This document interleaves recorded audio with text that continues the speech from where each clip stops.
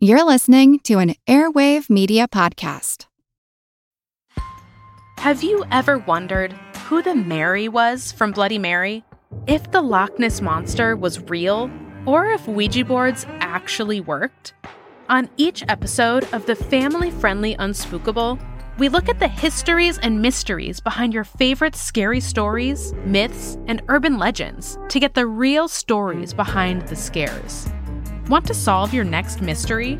Find and follow Unspookable now, wherever you get your podcasts. I feel like who art Ed? We'll try to splice it. Who art Ed? Mr. Wood art Ed me. Good. Either way, it's ambiguous. It works on so many levels. I know. That's off to a great start. Welcome to Who Arted, where we explore visual arts in an audio medium. I'm your host, Kyle Wood, and today we're going to be looking at Jackson Pollock. If you want to see an image of the work discussed in this episode, just like every episode, I put out episode-specific cover art for those who listen on Amazon Music, Spotify, Good Pods, or anywhere else that supports that feature. In reviewing my research for this episode, I was reminded of just how polarizing a figure Jackson Pollock is. He's best known for his innovation with the drip painting method. And while on some level these paintings seem active and fun, the jaw-dropping prices that these pieces will fetch at auction on some level just seems unfair when you consider how many artists spend their whole lives working and studying to perfect their craft, and Jackson Pollock just laid a canvas on the floor of his barn and spilled paint on it. In August 1973, Australia was starting its National Gallery. The first director of the museum bought number 11, also referred to as Blue Poles, by Pollock for $2 million. It was a record for an American painting at the time, and it was a huge scandal in Australia. Much of the public thought it was a waste. They felt like their government officials were being scammed by some dodgy New York art dealers.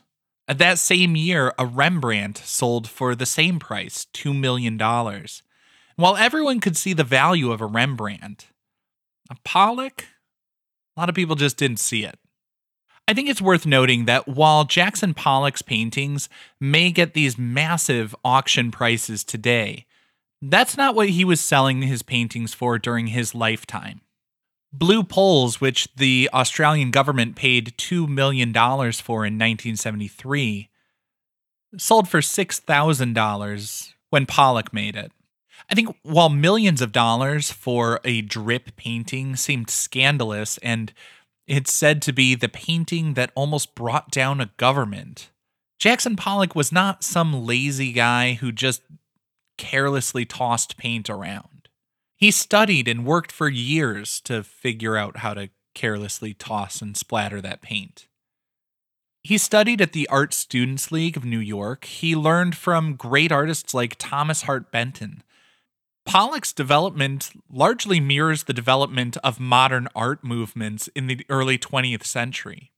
He started off making work that was more figurative and kind of expressive. Then he dabbled in sort of cubist techniques. He was learning from the surrealists. He was reading about psychology. And he brought all of that together, getting looser and looser and more abstract until his big breakthrough came with these massive drip paintings, the all-over compositions that really only he was doing. Well, him and like Janet Sobel, who did it a year earlier. And if you want to learn more about her, check out my other episode. I'll link it in the show notes. I think to really understand and appreciate Jackson Pollock, you need to put him in a historical context. In the mid-20th century, there was a sense that America and New York could eclipse Paris as the center of the art world and the avant-garde. The difficulty was, of course, what could be done to surpass figures like Picasso?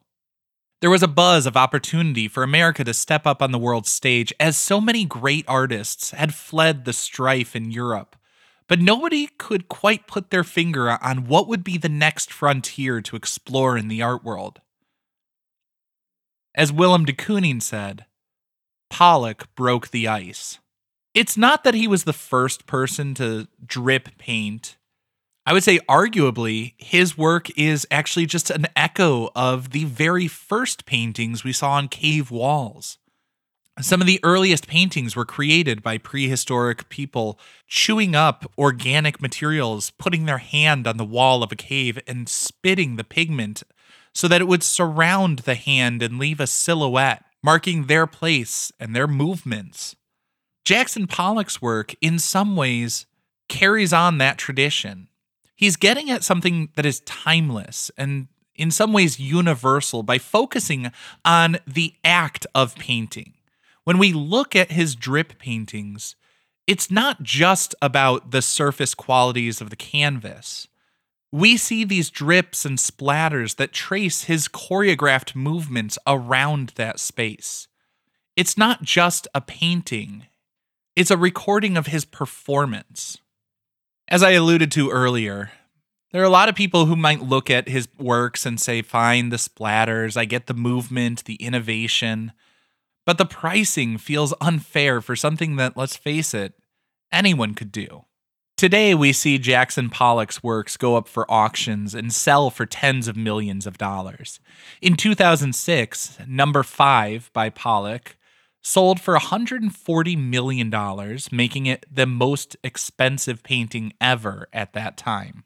While the record has since been broken, I think it's interesting to think how Jackson Pollock's paintings today sell for so much money, but he spent most of his life actually in poverty.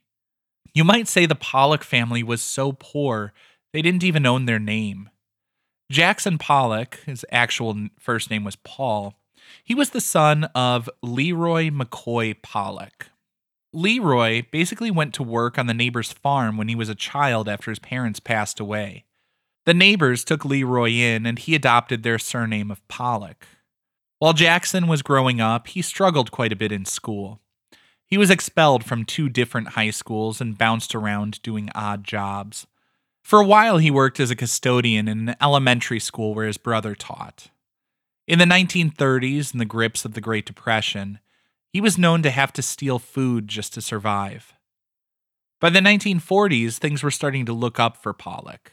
While he was deemed unfit for military service because of his poor physical and mental health, from 1938 to 1942, he worked for the WPA Federal Arts Project. In 1943, his big break came when he signed a contract with Peggy Guggenheim.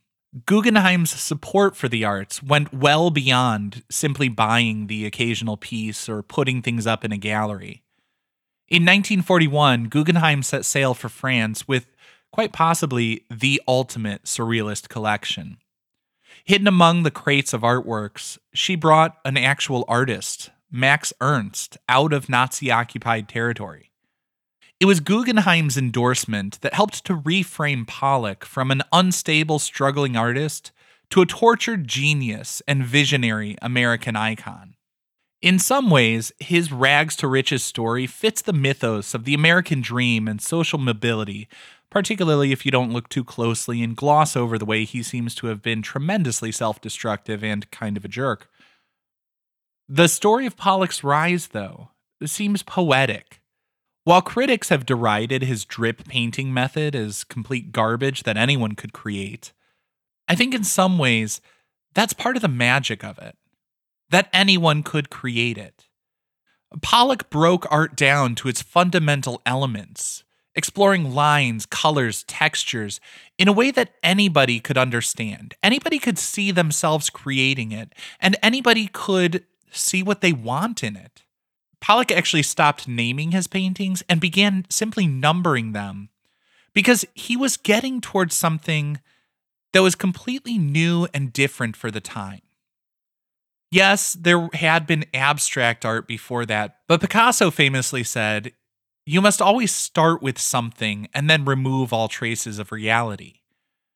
Jackson Pollock was saying, let paint be paint. He was getting into that non-objective territory where it's not based on anything other than the raw emotion and the elements laid bare on the canvas.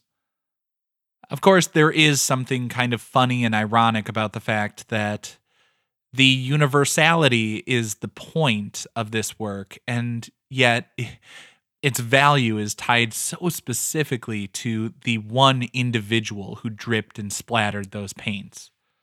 In 1991, a woman, Terry Horton, went to a thrift shop and she saw a canvas she said was kind of ugly, to be honest. It was covered in drips and splatters, but it was only $5. So she bought it. Turns out she's looking at quite possibly the greatest return on investment in the history of the world, as that $5 painting is worth about $50 million. Because those weren't just any drips and splatters, they were Jackson Pollock's. This concludes this week's episode of Who Arted, part of the Airwave Media Podcast Network.